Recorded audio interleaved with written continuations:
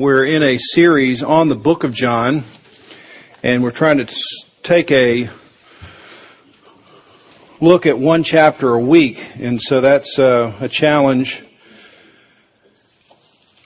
And chapter 11 is one story, one moment, and it's a highlight in the moment in the book of John. So I'm going to ask you to prepare yourselves for me to just read through this chapter, because I think that will help and aid us in our reflections on the chapter. John chapter 11, beginning with verse 1. Now a certain man was ill, Lazarus of Bethany, the village of Mary and her sister Martha. It was Mary who anointed the Lord with ointment and wiped his feet with her hair, whose brother Lazarus was ill. So the sisters sent to him, saying, Lord, he whom you love is ill. But when Jesus heard it, he said, this illness does not lead to death. It is for the glory of God, so that the Son of God may be glorified through it. Now Jesus loved Martha and her sister and Lazarus, so when he heard that Lazarus was ill, he stayed 2 days longer in the place where he was. Then after this, he said to his disciples, let us go to Judea again. And the disciples said to him, Rabbi, the Jews were just now seeking to stone you, and you're going there again? And Jesus answered, are not there 12 hours in the day? If anyone walks in the day, he does not stumble, but because he sees the light of this world. But if anyone walks in the night, he stumbles because the light is not in him. After saying these things, Jesus said to them, our friend Lazarus has fallen asleep, but I go to waken him. The disciples said to him, Lord, if he has fallen asleep, he will recover. Now Jesus had spoken of his death, but they thought that he meant he was just taking rest in sleep. So then Jesus told them plainly, Lazarus has died. And for your sake, I am glad that I was not there, so that you may believe. But let us go to him. So Thomas, called the twin, said to his fellow disciples, let us also go, that we may die with him. Now, when Jesus came, he found that Lazarus had already been in the tomb for 4 days. Bethany was near Jerusalem, about 2 miles off, and many of the Jews had come to Martha and Mary to console them concerning their brother. So when Martha heard that Jesus was coming, she went and met him, but Mary remained seated in the house. Martha said to Jesus, Lord, if you had been here, my brother would not have died. But even now I know that whatever you ask from God, God will give you. And Jesus said to her, your brother will rise again. And Martha said, I know that he will rise again in the resurrection on the last day. And Jesus said, I am the resurrection. I am the life. Whoever believes in me, though he die, yet shall he live. And everyone who lives and believes in me shall never die. Do you believe this? Yes, Lord, I believe that you are the Christ, the Son of God, who is coming into the world. When she had said this, she went and called her sister Mary, saying in private, the teacher is here and he's calling for you. And when she heard it, she rose quickly and went to him. Now Jesus had not yet come into the village, but was still in the place where Martha had met him. When the Jews who were there with her in the house, consoling her, saw Mary rise quickly and go out, they followed her, supposing that she was going to the tomb to weep. Now, when Mary came to where Jesus saw him, she fell at his feet, saying to him, Lord, if you had been here, my brother would not have died. When Jesus saw her weeping, and the Jews who had come with her also weeping, he was deeply moved in his spirit and greatly troubled. Where have you laid him? And they said, Lord, come and see. And Jesus wept. So the Jews said, see how he loved him. But some of them said, could not he who opened the eyes of the blind man also have kept this man from dying? Then Jesus, deeply moved again, came to the tomb. It was a cave, and a stone lay against it. And Jesus said, take away the stone. Martha, the sister of the dead man, said, Lord, by this time there will be an odor, for he has been dead for 4 days. And Jesus said to her, did I not tell you that if you believed, you would see the glory of God? So they took away the stone, and Jesus lifted up his eyes and said, Father, I thank you that you have heard me. I knew that you always hear me, but I said this on account of the people standing around, that they may believe that you sent me. When he said these things, he cried out with a loud voice, Lazarus, come out. And the man who died came out, his hands and feet bound with the linen strips, and his face wrapped with a cloth. And Jesus said to them, unbind him and let him go. Many of the Jews, therefore, who had come with Mary and had seen what he did, believed in him. But some of them went to the Pharisees and told them what Jesus had done. So the chief priests and the Pharisees gathered the council and said to the Pharisees, "What are we to do? For this man performs many signs. If we let him go on like this, everyone will believe in him, and the Romans will come and take away both our place and our nation." But one of them, Caiaphas, who was the high priest, said to them, "You know nothing at all. Nor do you understand that it is better for you that one man should die for the people, not that the whole nation should perish." He did not say this on his own accord, but being the high priest that year, he prophesied that Jesus would die for the nation. And not for the nation only, but also to gather into one the children of God who are scattered abroad. So from that day on, they made plans to put Jesus to death. Let's pray together. Lord, there's far more in this passage than we could possibly cover. And we are in this passage, maybe more than one place. All of us are or have been spiritually as dead as Lazarus is in this passage. And without hope, without a divine intervention. We may be like Mary and Martha with questions. Why are you operating the way that you are operating? We could be in unbelief. We sit here, we hear the passage, but this is just a religious thing that someone has attended this morning. It's not something to be believed. It's a story that makes you feel good for 6 more days. Lord, only you can address the issues in every heart. Pray that you would do that by the explanation of your word through your servant this morning. In Jesus' name, amen. We've scaled a significant peak here in the Gospel of John, and you might recall just the summary of John's Gospel back in John chapter 20 at the end of the book. He writes this: "Now Jesus did many other signs in the presence of the disciples, which are not written in this book, but these are written so that you may believe that Jesus is the Christ, the Son of God, and that by believing you may have life in His name." So John's saying, I told you in the beginning of the Gospel who I thought Jesus was. Then for the next 10 or so chapters, I've been giving you one sign after another. And this is the last sign. This is the peak of the signs. And all of the signs are meant to point you to someone, just as a sign does. A sign points you to a destination. The sign is an aid to a destination. And the signs, as spectacular as they are, healing Lazarus, healing a blind man, healing a lame man, turning water into wine, all these signs are spectacular, but they fade in comparison to the thing they're pointing to. The sign is helpful. The sign gets you to a destination, but once you've arrived at the destination, the signs just fade away in importance. It'd be like having a postcard of the Grand Canyon. And if you've never been to the Grand Canyon, you could marvel at the postcard, but once you stand at the edge of the Grand Canyon, you no longer need a postcard. And so these signs, as marvelous as they are, they're pointing you to something far more marvelous. And once you've arrived at that destination, once you've seen these signs and you have arrived at Jesus, then you don't need the signs anymore, because the signs have gotten you to the one thing that you must have. And so here we are in John chapter 11, this last sign. And we see the purpose of this sign as well as every other sign in verse 4. This sign is for the glory of God. This sign is pointing to God and to His Son, Jesus Christ. And what's spectacular about chapter 11 is not Lazarus coming back from the dead. That's just a sign. What's spectacular about John chapter 11 is Jesus.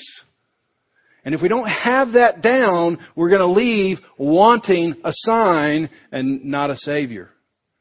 And that can happen So as we tackle this important piece, I just want to sort of skip through it and look at this chapter in 3 sections. Jesus' reaction.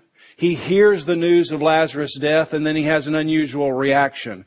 Then he goes and he has 2 particular responses, one to Mary, one to Martha, both important. And then the result of bringing Lazarus back from the dead. Jesus' reaction, Jesus' response, and then the result. Jesus' reaction, number 1, in the first 16 verses. Bethany is a small town. It's on the east side of Jerusalem. If you remember, Jerusalem's built in a mountainous region. The temple is on the top of a mountain, and falling away on the east side is a valley. It's called the Kidron Valley. And as you fall away on that east side, there's a great olive grove. And inside that olive grove is a particular garden called the Garden of Gethsemane. And so just on the other side of this valley, at the top of the next hill, is a small town like Leland outside of Wilmington.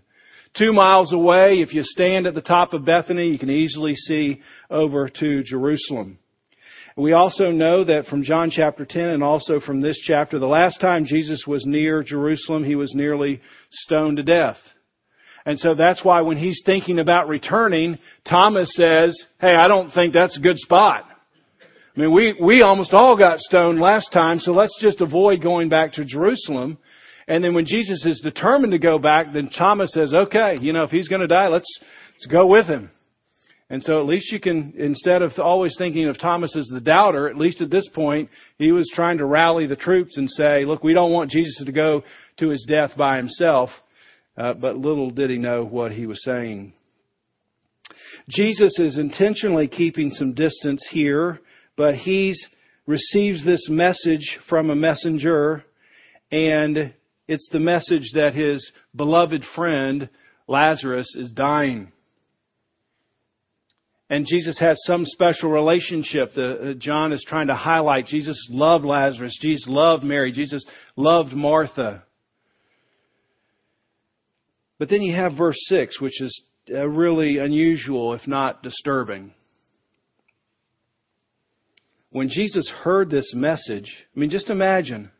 The messenger comes. He's been on a day or 2-day journey. He finally finds Jesus. Hey, do you know where Jesus is? He's over here. He finally finds him and says, okay, the one that you love, Lazarus, he's dying. It's been a couple of days already, maybe a day or 2. And he needs you. Mary and Martha, those 2 sisters that have cared for you, they want you to come.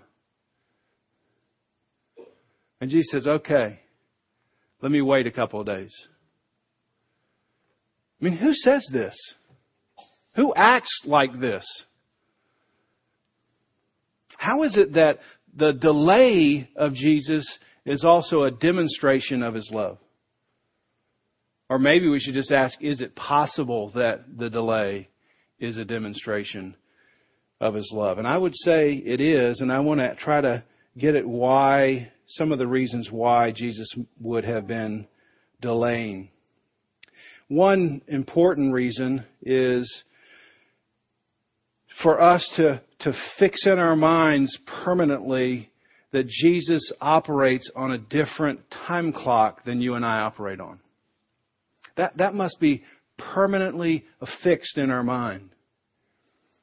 That He just is operating on a different time clock. And you see it in a number of different ways. You remember when Mary, Jesus' mother, comes to Jesus and says, hey, we have this real social problem. The wine has run out before the wedding has run out. And so we need to whip up some more wine here real quick. And is there anything you can do, Jesus? And sort of abruptly He says, woman, what do I have to do with this? My time has not yet come.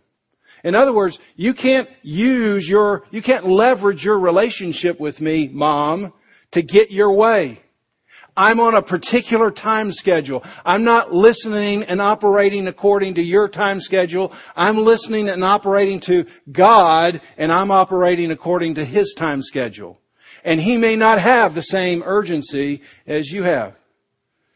And so Jesus does this in John chapter 2. You might remember in Mark chapter 5, Jesus is walking along and this very important man named Jairus comes and finds Jesus and says, "My daughter's dying. Can you come right away?" And Jesus says, "Yes." And he turns around and he starts going to Jairus' daughter, and an old woman who's unnamed, very unimportant, poverty-stricken, worn out, spent all her money trying to tackle some health issues. She sneaks up in between the popular, powerful crowd and says, "If I can just touch the garment of Jesus' clothing, I could possibly be healed." And she does. And when that happens, Jesus understands something has happened, and He stops the progression and says, "Hold on, let's find out.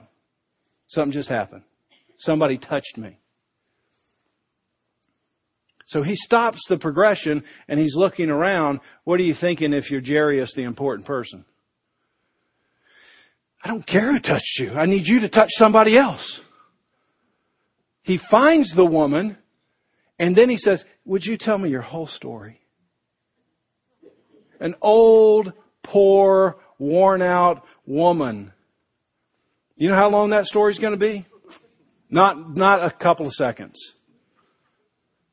Meanwhile, a messenger comes from Jairus' house, and he taps Jairus on the shoulder and says, "Hey, Jairus, too late.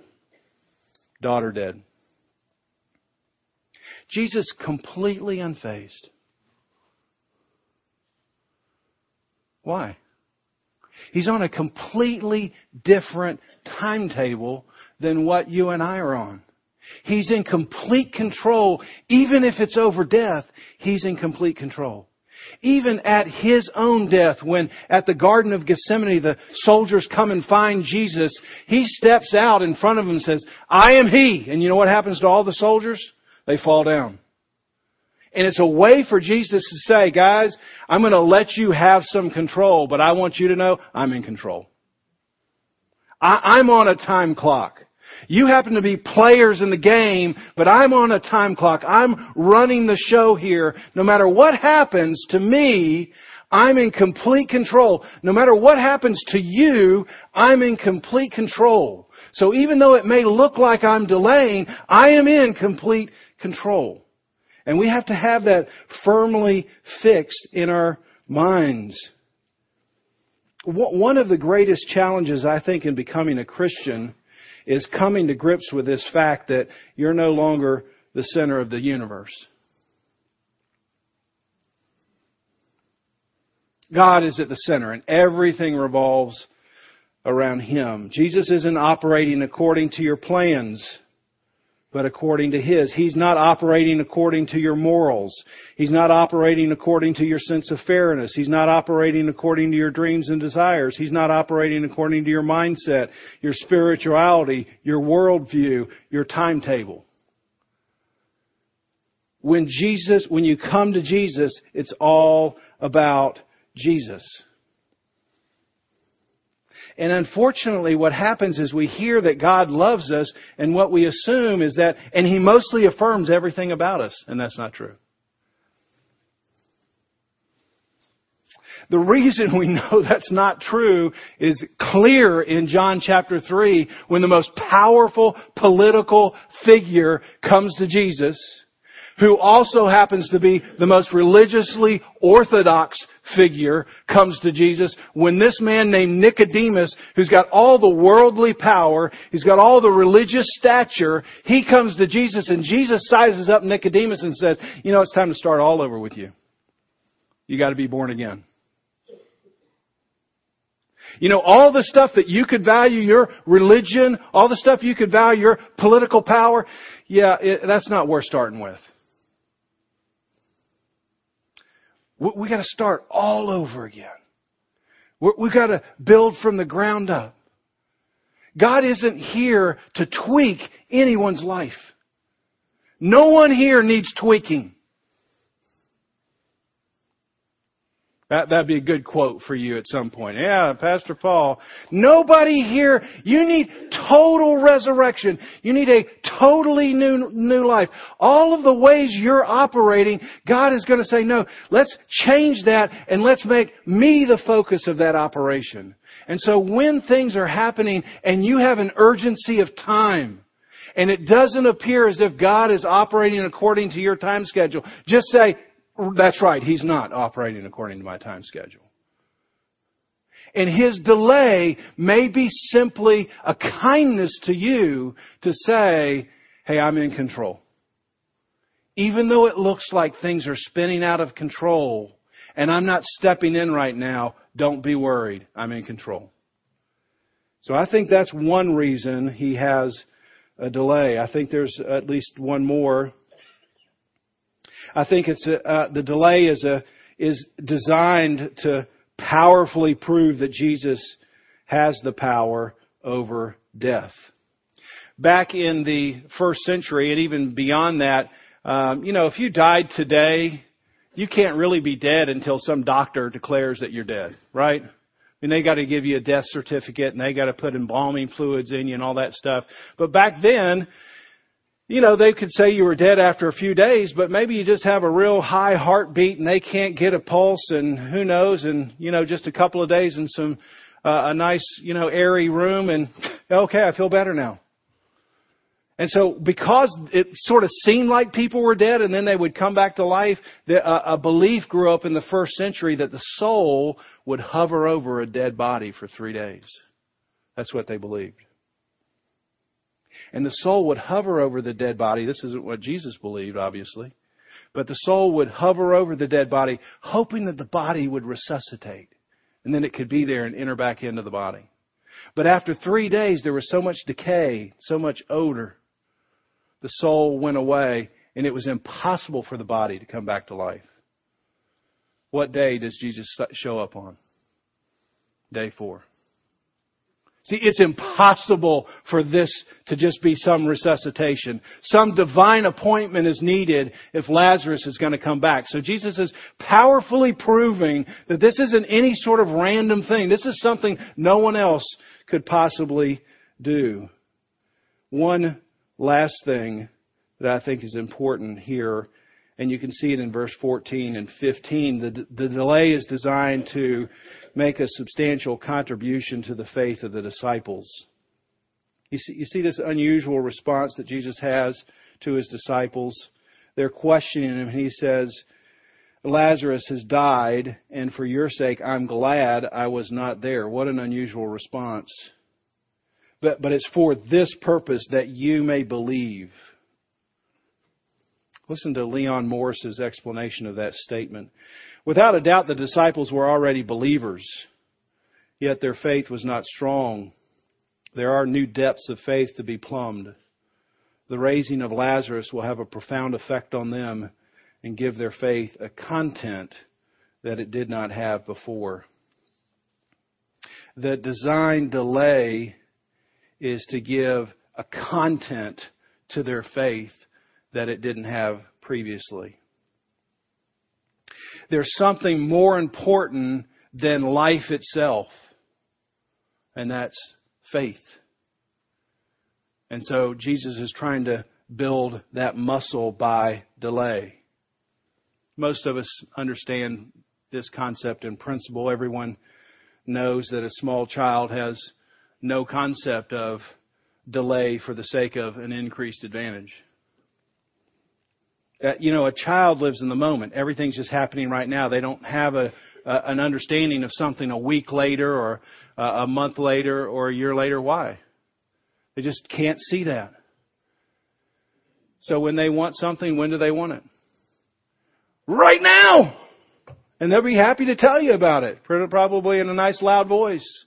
I've got to have it right now. My world can't go forward if I don't get that right now.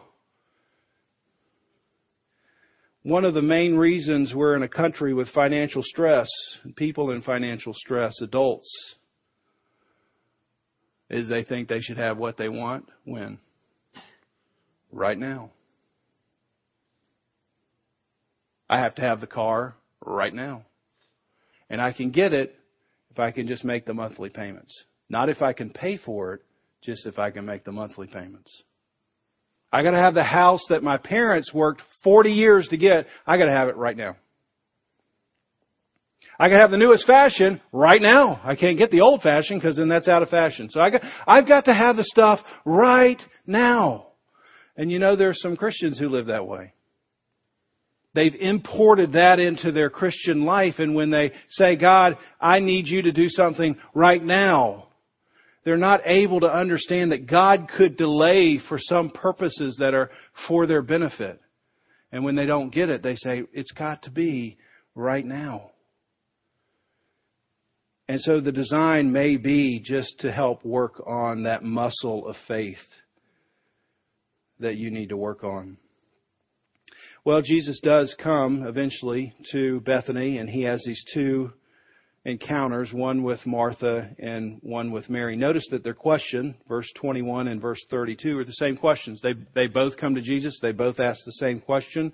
Lord, if you had been here, or they make the same statement, Lord, if you had been here, my brother would not have died. And Jesus has two different responses. Both of them are important. I don't think they're scolding Jesus. In either case, I think they're having a normal question. We've seen you do so many miraculous things. If you had been here, we're sure you could have done something for the one that you love. And so Martha has this conversation with Jesus in verses 21 through 27. And it's a similar conversation. You can read the verses on your own. But Martha's thinking about the resurrection in the future, and Jesus is talking about a resurrection that's going to happen in 3 minutes. And so they have this conversation. You can see that they're missing each other. Or I would say Martha's missing Jesus. But we understand. Look, we would be Martha if we were in that situation. And finally, Martha says in verse 24, look, I know He'll rise again in the resurrection on the last day. And I think with some effort, Jesus says, I am the resurrection. It's not something that's going to happen in the last day. I'm it.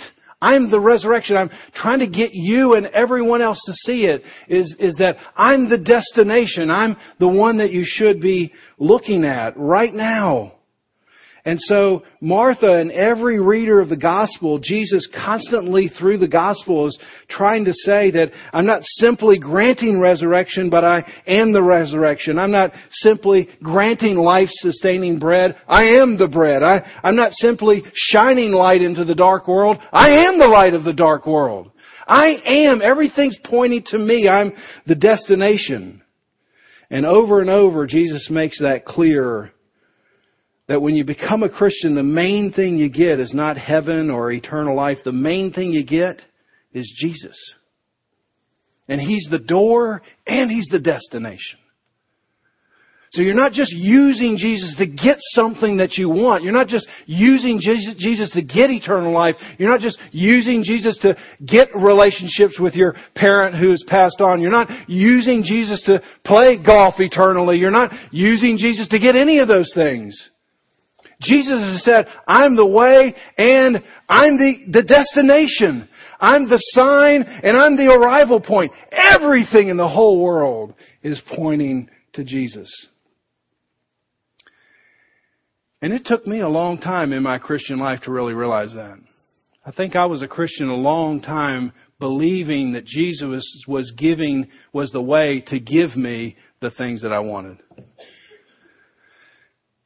Not understanding that what I really wanted, what I was really built for, was Him. And so I hope it doesn't take you that long to figure that out. Mary comes to Jesus. She has a little bit different emotional disposition, at least at this particular point. And you can understand, she comes to Jesus. She doesn't have the ability to have a conversation. Just one statement. Oh, if you'd just been here. She can barely get that out through her tears. And then you have this unusual emotion back from Jesus. He's deeply moved or greatly troubled. He's crying. And this movement in the Greek means he's agitated. He's outraged. It's the word picture is the snort of an angry horse. So something's happened. Some kind of disturbance has happened, and I can't even say anything. So I just, oh. And if you read 10 commentaries on why Jesus did that, you're going to get about 7 different answers. Some of them are maybe he's just agitated by disbelief. Hey, if he could heal a blind man, certainly he could have done something if he had been here on time. And so, what a snarky comment here in the midst of this pain. Maybe he's agitated with the Jews that came to Mary because he's being reminded that they're going to reject him. Maybe he's having this feeling because he just sees Mary's pain and it's the consequences of sin, and he doesn't like seeing the emotional damage that death creates. Maybe he feels a shift in weight. See, when he comes to Lazarus to raise Lazarus from the dead, the first time it's only going to take a phrase. Lazarus, get up. But to raise Lazarus for the second time, it's going to take something different. And he's feeling that shift right here at this tomb. I don't know. It seems to me they could all be happening at the same time. If you ever visit a grave of a deceased loved one, you have all kinds of emotions coming at you, and maybe that's what's happening. Well, finally, we have the great statement, Lazarus, come forth. And he does, and of course you want to, if you're like me, you'd say, John, you should have wrote something about that. What was the dinner conversation like that night? That's what I'd want to know. Hey, what was it like, bud? 4 days. I think there's a reason that wasn't written. Because that's not important. That would point to Lazarus' experience. And everything in the Bible is pointing to Jesus. So that gets left out. And then we see the result finally, and we'll close here. Jesus' effort to bring back his dead friend leads to his own execution. He comes and he makes the perilous journey. He does raise his friend from the dead, but people go the 2 miles back into Jerusalem and they stir things up. And from that point on, as we'll see as we read through the rest of the gospel, they're trying to put Jesus to death. And you see it, don't you? One good man substitutes his life for a man wrapped in death. One good man comes into the scene and he substitutes his life for a man wrapped in death. It reminds me of John 10. I am the good shepherd. The good shepherd does what? He will lay down his life for the sheep. And so John is really asking the same question every single week. And he's asking it to Mary in this particular case. He's saying to Mary, Mary, yeah, there is a resurrection on the last day, but what I want you to see is I want you to see me right now. I am that way. You need to be focused on me right now. Anyone who believes in me, though he may die, yet he will, what? He will live. And he looks at Martha, just like I'm looking at you right now, and asks this question, do you believe this? Is that what you believe?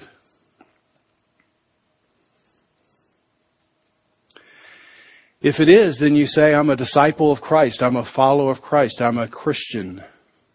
I know everyone's going to die, but I'm trusting that, I'm not really going to die. I'm going to pass from one place to another. This afternoon, Dan Parham, we celebrate the life of his mom who lived for 95 or so years. And some of us will gather together and we'll be around Dan and we're going to tell Dan. She trusted in the door and she got the destination. There is somebody that has the power over death, and that's Jesus Christ. And the question for you and I is, do you believe that? Is that what you believe? If you do, then Jesus says, come, be reminded of my grace. Be reminded of my sovereignty, that even in the midst of delay, I'm in control. Come and remember that I am the good shepherd, that I lay my life down for the sheep. Gladly, I've given myself, my body for yours, my life for yours, my righteousness for your sinfulness. If you're not a Christian, it's a good time to just stay seated and ask yourself, what is it that I believe? There will be a day that I die, and what's going to happen at that day? What's my destination, and what doorway am I using? Let's pray together. Heavenly Father, this is an important passage. But the most important thing is you. And so I know that there are people here that are wondering about Christianity. And I pray that you would address their questions. There are people who are wondering about your delay. And may you address them. There's Dan and Will and his family. May you kindly address them today. That you are the resurrection, that you are the life. Anyone who believes, yet though they die, they will live. You do your work now, we pray, through these common elements. In Jesus' name, amen.